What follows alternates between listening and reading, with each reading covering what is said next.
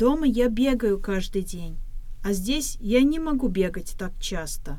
Поэтому я обычно хожу в фитнес-центр. Там есть бассейн. Можно плавать. Вы настоящий спортсмен. Вы все бегаете? Я никогда не бегаю и не плаваю. Я люблю ходить в музей или в кино.